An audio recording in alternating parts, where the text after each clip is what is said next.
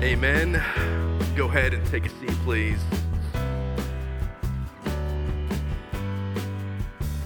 And if you would, open your Bible to Matthew 1. That's where we were last week. And it's where we'll continue this week. Matthew 1:18 is where we'll be. And as you turn there, the Gospel of Matthew, as we have been singing about intentionally for this moment, to prepare our hearts for this, proclaims that Jesus is the King. He is the King who was promised. Jesus is the King who has come. He is a different kind of king than a political king to conquer Rome, but he has come to conquer the very sin that exists in our heart, the devil himself, and the greatest enemy of all, death. And so when we pray, we know we are praying to a king who has conquered so much more. And if you were with us last week, we looked at the untidy, that's a nice way to say it, the untidy family tree of this king that is full of felons, prostitutes, rebels, sinners. And yet you see in that family tree all of those names, which are like beads strung together on the scarlet thread of redemption that goes from Genesis all the way to this moment. You see that Christ is the Redeemer who has come to seek and save that which was lost. And so he's the promised one who has come. So that's what we've said so far. Here's what I know as we get started. There is an incredible problem that I have, and I want to confront it right here at the beginning.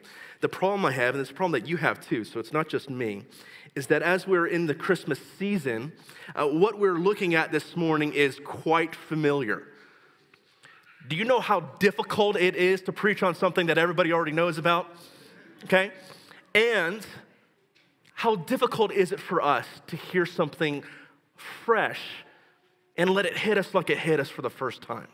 And as I was thinking about that this week, as we're going to look at the reality that Christ has come as a baby, born in a manger, and all of that, it hit me, what is it that makes this new every single time?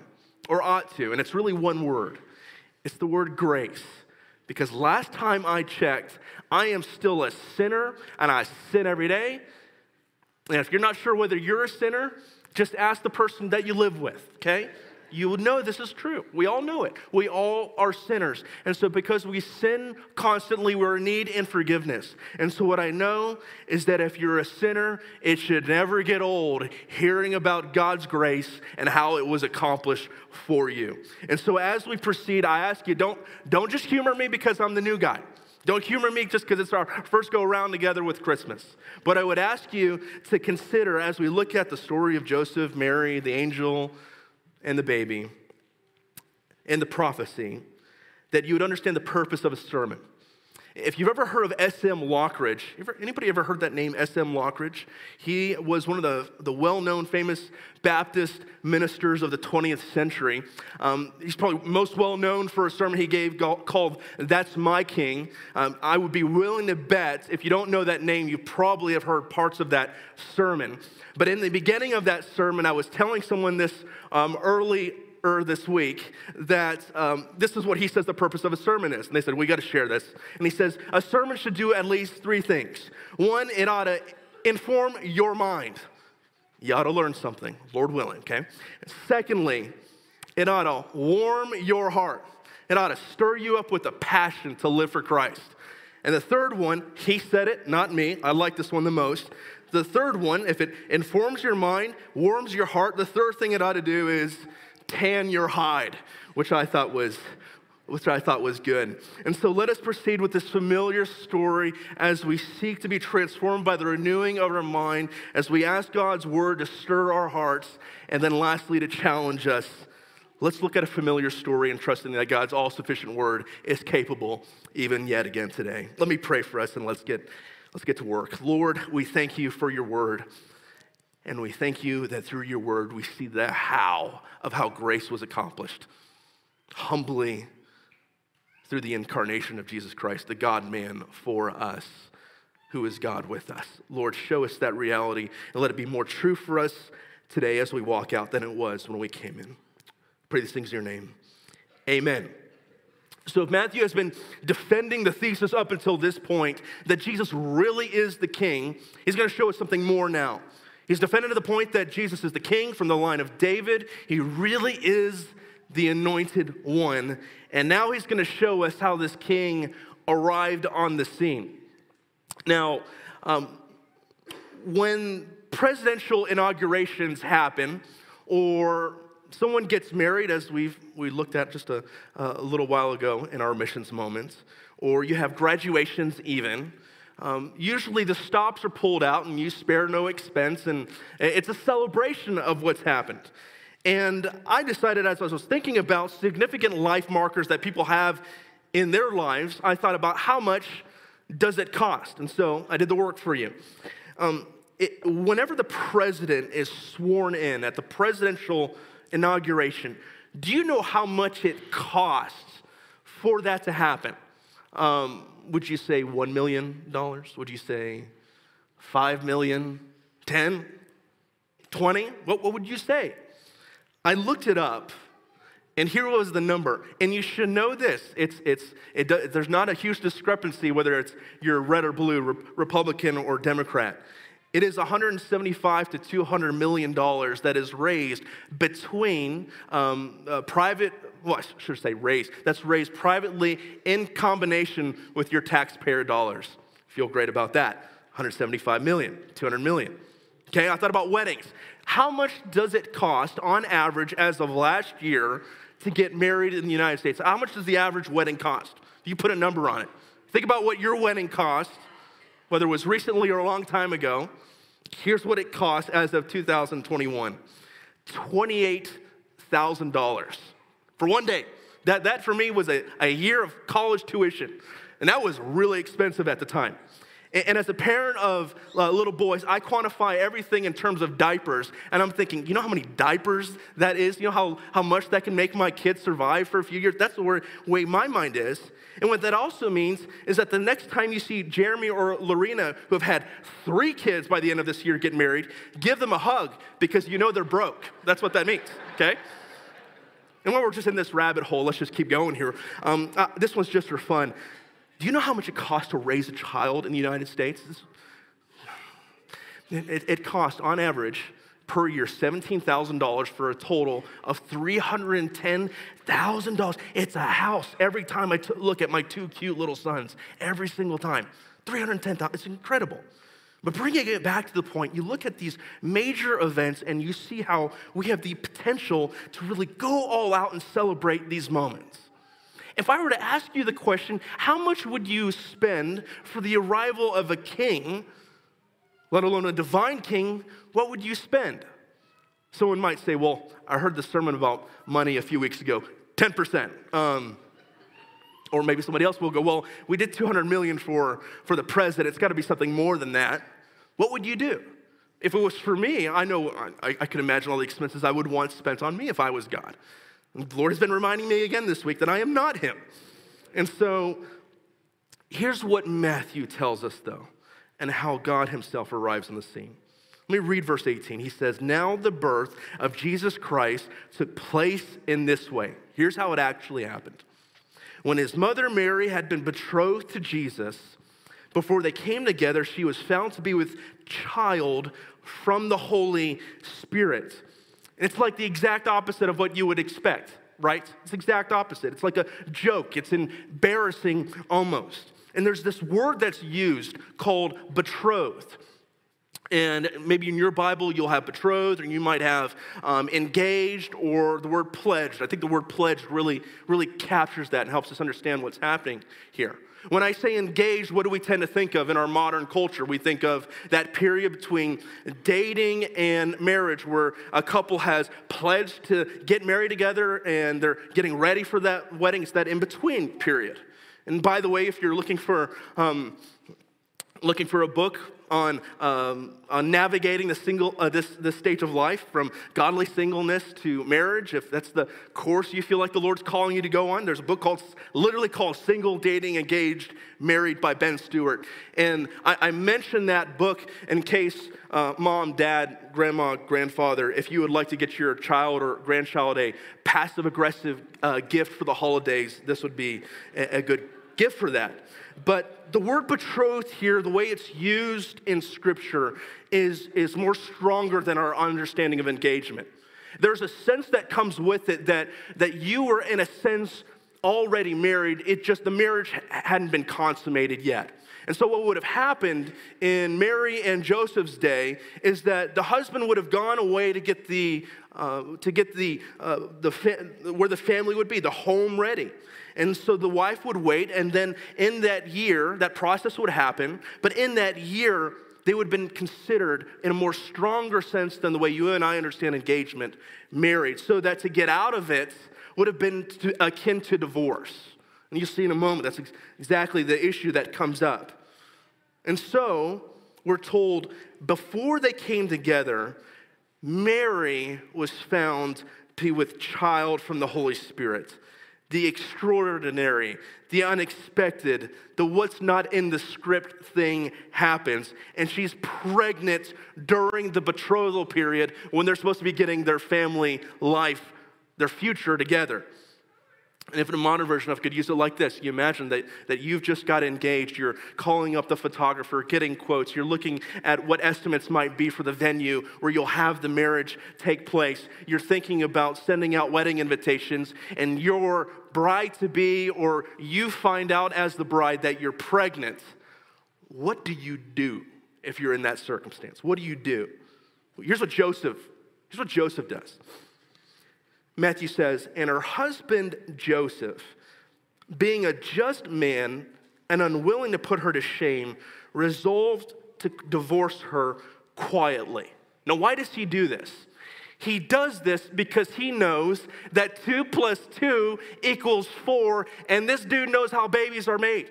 And when he puts everything on the table, there's only one card, and it says adultery on it. And he says, that's what happened. So I know what I must do. Divorce is the only thing that is left to happen. And this is an interesting piece of information that I found as I was looking at this passage this week as someone who was familiar with the story. Perhaps you've heard the story go like this. Joseph, because he was a good Jew, knew what he could have done to punish Mary. And because of what's said in Deuteronomy 22, in the Torah, as a Jew, he would have known that passage says that if a virgin, when she comes to get married, is not actually a virgin, you can actually incite capital punishment upon her. And so you may have heard the story go like that and essentially, Joseph really could have brought the hammer down on Mary. And that's actually not true. That actually could not have happened. And you go, well, why could that not have happened? And the reason is the same reason the Jews could not have killed off Jesus 33 years later. Why could the Jews not do that? Because they were underneath the captivity of Rome. And Jewish people could not incite capital punishment on people. They had to get permission from Rome first. And so what Joseph could have done is he could have had a public trial. He could have shamed Mary that way. And he would have been within, according to the culture of his day, within his right to do that. But he decides not to do that. He decides to have compassion instead. You put yourself in this man's shoes and you think about how embarrassing and humiliating this is. This was not the way when you were a third grader thinking about how you were going to have your life with your wife in the nice house and the white picket fence. That's not going to happen all of a sudden. You see that happening. And it just reminds us of who God is. That sometimes God has other plans for us than the cookie cutter version of how we thought life would go for us. And that's beginning to unravel in Joseph's life. You listen to what happens next, though. Here's what happens next. But as he considered these things, behold, an angel of the Lord appears to Joseph in a dream, saying, Joseph, son of David. Stop, look at me. Do you see what Matthew's doing by pointing out son of David? Just as a little note here. He's pointing out the fact once again, Jesus comes from the line of David, and his father is a son of David. He's reminding you once again. He says, do not fear to take Mary as your wife, for that which is conceived in her is from the Holy Spirit. She will bear a son, and you shall call his name Jesus, for he will save his people from their sins. And so the angel says, look, I want you to know that 2 plus 2 equals 4, and I also know how babies are made. But not this time. It's different this time. And so he's saying you have a virgin mother in Mary. And you think about how nonsensical that sounds. It's so familiar to you and I. But that's like saying someone is a married bachelor. It's a nonsensical sensical way to put it. It's a contradiction of terms. So if that's not enough to wrap your mind around, it's an angel that's appearing to Joseph. And he says, do not fear. The angel says this. Now, I know I have mentioned probably a couple months ago, we were talking about euphemisms that people use when people die.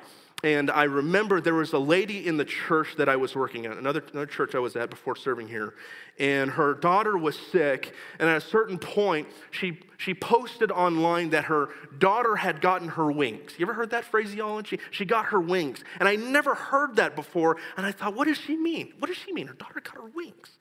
And then I realized, her understanding is that when her daughter passed away, that when she died, she went to heaven, she became an angel. Now, since we're talking about angels here, and since there's an angel in this passage, I think it's the right moment. I may have to burst someone's bubble here this morning. I want you to know that Scripture doesn't say that.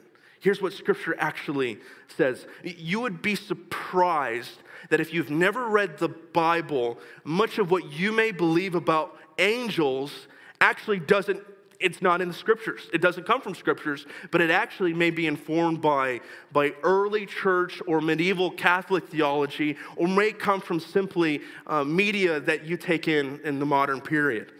And so, who are angels actually? You get some people, they've tried to make a hierarchy of angels, seraphim and cherubim and the archangels, all different words that are used. And the Scripture just doesn't give us that. I like the way Miller Erickson, systematic theologian, puts it this way. He says, angels, according to Scripture, are superhuman but not divine beings who work within human history. So they're not divine, they're not God, they're created by God, but they're not like you and I, right? They're not human.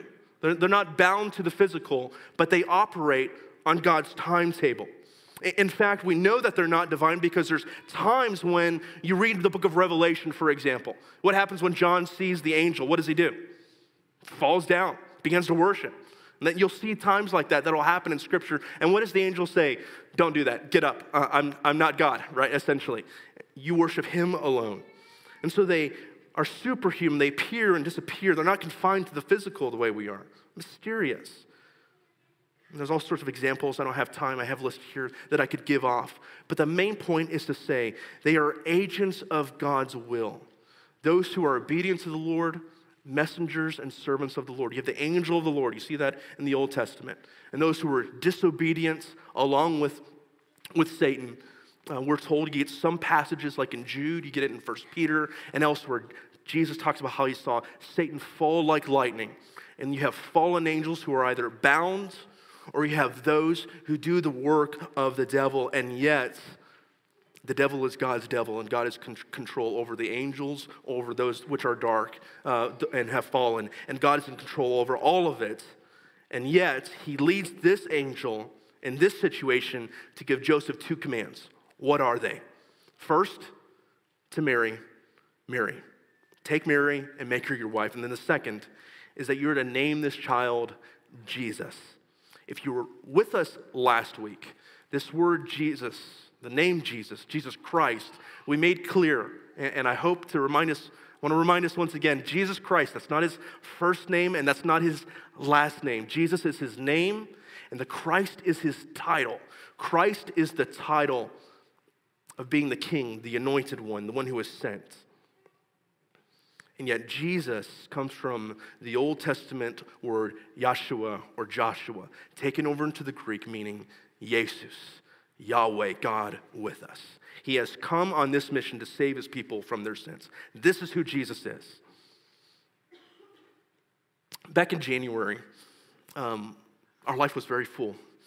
And Justine was giving birth to our son Samuel, our second born, and he was born on the 19th of this year. And Justine's pregnancy with August, he was a little bit more tough on her than Samuel. It was much easier by comparison.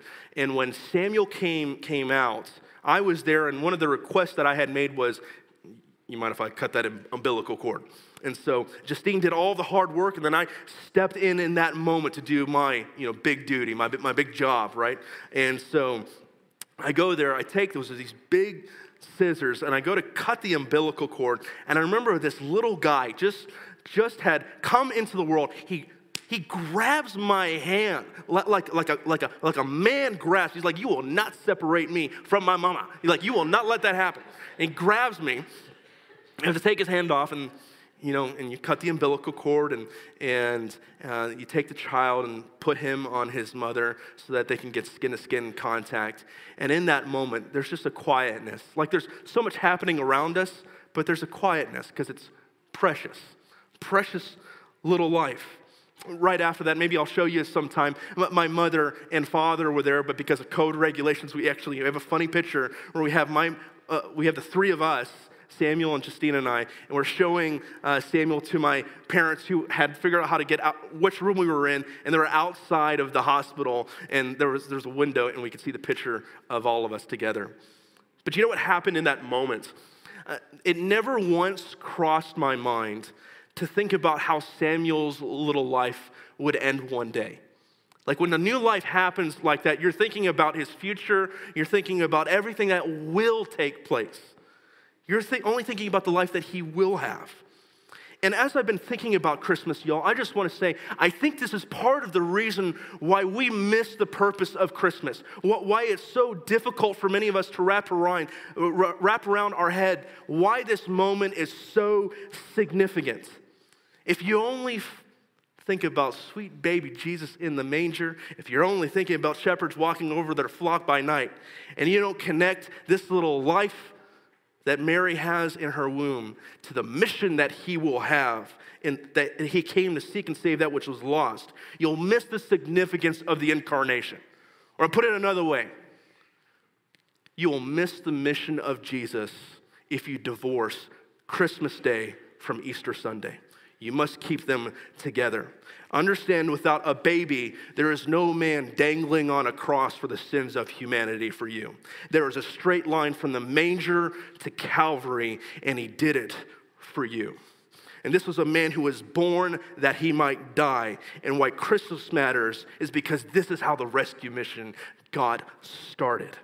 And it's this point where the angel is cluing us in to this mission of this baby that is coming that Matthew gives us a little sidebar, but it's no insignificant sidebar. He says this in verse 22. He goes, all of it took place to fulfill what the Lord has spoken by the prophet. Behold, the virgin shall conceive and bear a son, and they shall call his name Emmanuel, which means God with us. It was no accident we were singing that medley just a little while ago. It had a purpose. Emmanuel, God with us. And you see what Matthew has been doing to defend his claim that Jesus is the king. He's been telling us about his genealogy. He's tipped his hat in telling us who Joseph really is, son of David. And you notice in this passage, he's been prioritizing who? Joseph or Mary in this passage? Who gets the most press? It's Joseph, right? Read Luke's account, it's Mary. An angel appears to her too. But here it's Joseph. Why? Because Joseph has to adopt this son and claim him and name him as his own for him to have the legal right to have come from his bloodline. And not only that, Matthew goes even a step further. And he goes and he quotes from Isaiah 7:14. He backs up his claim of Jesus' identity by going to the prophets and saying, that back there, this is the fulfillment. This is the fulfillment. And he goes to Isaiah 7:14 and he quotes from it. Now, you should know this. Have you ever read the Bible and you've wanted to do some cross-referencing work and you've gone through the Old Testament, you're like, all right, I've tried reading Ezekiel like 5 times and it's gonna happen this time. And you start walking through it, you start seeing things in it, and then you realize that certain passages in Matthew are quoting from the Old Testament. And you go, that's interesting. I would have never gotten that unless Matthew pointed that out to me. Like I would have never seen that on my own, that this was meant to be a fulfillment. Like these passages are connected to one another. And here's what Bible scholars have said. Bible scholars have looked at prophecies in the Old Testament, like Isaiah and Jeremiah, major prophets and minor prophets, and they have said that sometimes what will happen when a prophet says, this is going to happen, is sometimes you can have this thing called a double fulfillment. In other words, the prophet could be saying, this will happen in the immediate future, and yet, unbeknownst even to the prophet who is inspired by God, that same prophet could be pointing to something else that will happen later. Double fulfillment. You understand? You with me? And so you can have not only something that happens in the immediate, but something that also happens in the future. And so the question is that what is happening in the Isaiah passage? Where you have King Ahaz, and he is a wicked king being disobedient in Israel. And when Isaiah says there is a wonder boy that is on the way, you see this in Isaiah 7 through 11. There's a wonder boy who is on the way. He's going to be born of a virgin, born of a woman who is a virgin who will conceive and have him. Is he talking about an immediate fulfillment and then a later fulfillment? And that's the question that much ink has been spent on. And so the answer is, pay your money and take your pick. Not entirely sure about that one. Some have said that it's a single fulfillment, pointing only to Christ, and some have said both. And someone might go, okay, Aaron, so tell me, why did you take us through all of that? Why did we just do all that right there for the last 3 or 4 minutes? Is that just interesting trivia? Who really cares? The reason why I point that out is so that you have the right posture as you approach your Bible. There have been some people who have looked at the Old Testament and then the New Testament and have gone, man, I don't like this God of wrath here in the Old Testament.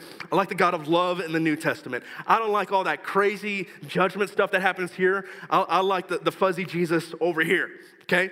You can get that. Or you get others who will say, the Bible is not internally consistent within itself. The New Testament contradicts the Old Testament. You can have things like that. If you have not come across people like that, you will eventually will come across that. You'll have some, even a well-known famous pastor who has said that we need to unhitch ourselves from the Old Testament. And I want to say, we need to unhitch ourselves from your preaching, brother, because that's not accurate. Here's how we should understand Scripture. 2 things. First, friend, the God of the Old Testament is also the God of the New Testament. It's the same God from table of contents all the way to maps, all the way, okay? The God of the Old Testament is the same God of the New Testament. He is just as much the judge in the New Testament as he is compassionate in the Old Testament. You see how merciful he is towards rebellious Israel? Don't miss that. And you see that his wrath is poured out most clearly on the cross. If you have a problem with God's justice in the Old Testament, I got news for you. You won't like the book of Revelation very much because God really drops the hammer there. He is consistent in his nature. He is, as the theologians have said, immutable, unchanging, all the way through. And then secondly, understand that it is the same God who inspired Isaiah, who also inspired Matthew. It is one divine author all the way through. He is the Lord over the Bible, old and new. And so here's a tool I want to give you so you can put in your tool belt when you walk to Scripture. Let Scripture interpret Scripture. Let the New Testament interpret the Old. The New Testament authors are closer to the time events than you and I are. They know their Bible better than you and I do. And they're, by the way, inspired by God himself. And they know what they're talking about. And so here's what Matthew has been building up all the way into this point. And here it is. If Jesus' family tree shows that he is the king, and now Matthew goes a step further, and he says he isn't just a human king. He's so much more than that. He is God himself. This is a mission that God could not send just one of his angels on. He had to go himself. I must come down. I must condescend. He leaves, and he is deserving of the title Emmanuel, God with us. And so the question is this person a man, or is this person God? The answer is yes, 100%. He is the God-man. Christological teaching teaches that he has two natures, fully God and fully man in the one person of Jesus Christ. That's the theology. But with S.M. Lockridge, let me ask the question, does it warm your heart? Does it warm your heart? Perhaps you haven't considered the implications, dear friend. Do you understand that when God looks at you and sees you and all the junk that you are going through, that he can look at you and say, I understand what you are going through. Hebrews 4:15 says, for we do not have a high priest who is unable to sympathize with our weaknesses, but one who in every respect has been tempted as we are, yet without sin. A few verses later it says, he can deal gently with the ignorant and the wayward, since we're talking about God here, since he himself is beset with weakness. Commenting on those passages, Dane Ortlund, whose book I gave you last week, Gentle and Lowly, says this about Jesus. He's not like Zeus. He was a sinless man, not a sinless Superman. He woke up with bedhead and he had pimples at 13, right? And here's a word for all of us who are dealing with addiction, all of us who are dealing with all forms of addiction this morning. Do you get these words that God in the flesh, Jesus, Emmanuel, was tempted in every respect as we are, and yet without sin? Do you realize what he's saying? He's saying he gets your temptation better than you do, because unlike you, he actually experienced the temptation to the fullness all the way through, and he still said no, because his yes in obeying his Father as he came down to earth was even greater than the yes that you and I have to our own sin. And Ortlund puts it this way, Jesus never lay down. He endured all our temptation and testings without ever giving in. He therefore knows the strength of temptation better than any of us. Only he truly knows the cost. Let that hit you this morning. Jesus understands what you're going through because he is Emmanuel. And so take heart, you who have fallen, you who have done it again, you who have messed up, you who have made excuses and said, I deserve it. Do you know what I give? Do you know what I give? I deserve a little bit of this. Jesus can look at you this morning. He who loves you more and hates your sin more than you do, who stood in your place, and he can say he is with you in all of this. This is the one who is gentle and lowly, and whose yoke is easy and his burden is light. And again, with the words of S.M. Lockridge, this majestic one is the one you can't outlive, and you can't live without him. That's my king. That should be your king as well, if he isn't this morning. And again with Ortlund, our sinfulness runs so deep that a tepid measure of gentleness from Jesus would not be enough. But as deep as our sinfulness runs, ever deeper runs his gentleness towards us. By his Spirit, Emmanuel has come. And by his Spirit, he is in the room with you this morning. Whether you feel it or not, acknowledge it or not, it is a true reality in this moment that you are to be reminded of again and again. Emmanuel, God with you and with me, despite our sinfulness. How's the story end? We're told he took his wife, Joseph did, but he knew her not until she had given birth to a son. And he called his name Jesus. You notice how the passage says he knew her not until she had given birth to a son. I only point this out for the sake of clarity. We love our Catholic friends. If you're here with us today, we're thankful that you're here.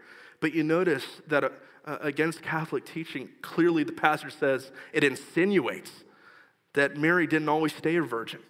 She was not a perpetual virgin, as some teachings have.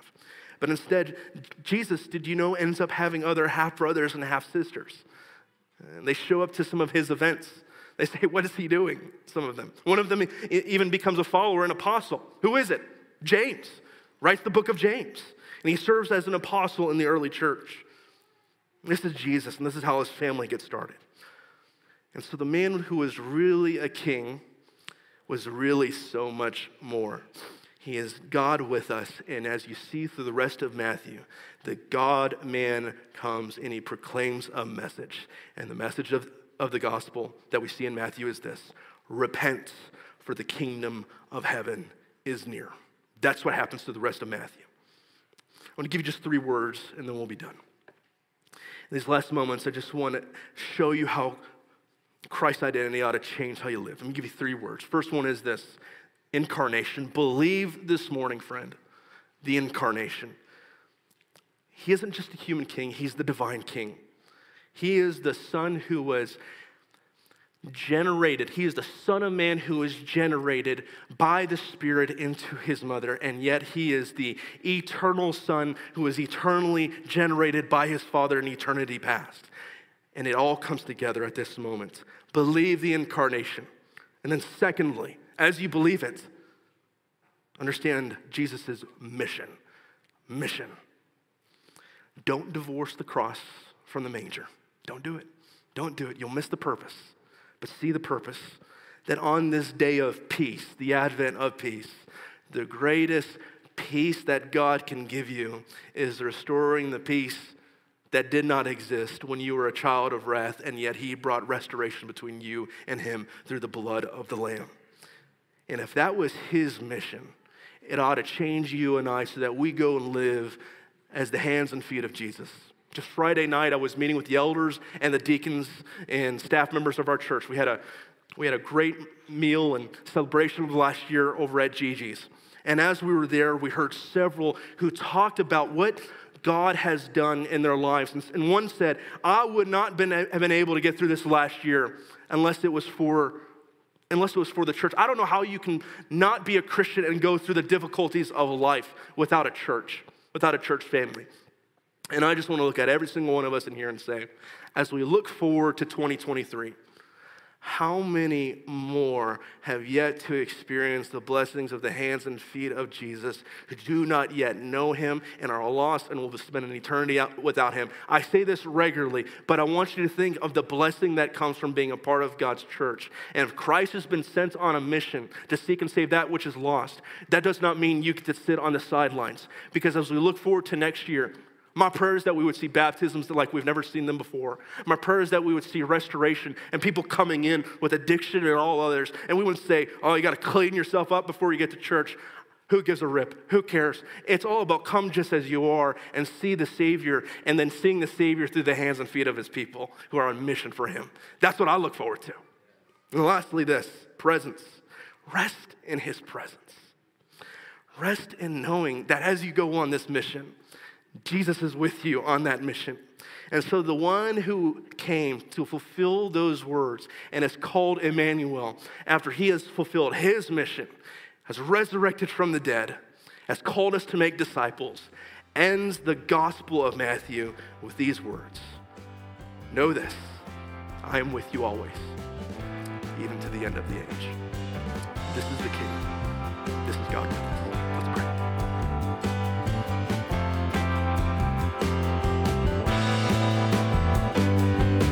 We hope you've enjoyed today's message. If you would like to know more about Bethesda Church, you can check us out on the web by going to our website, which is BethesdaMB.org. That's Bethesda, M as in Mary, B as in boy.org. Or check us out on Facebook by searching for Bethesda Church of Huron. Have a blessed day.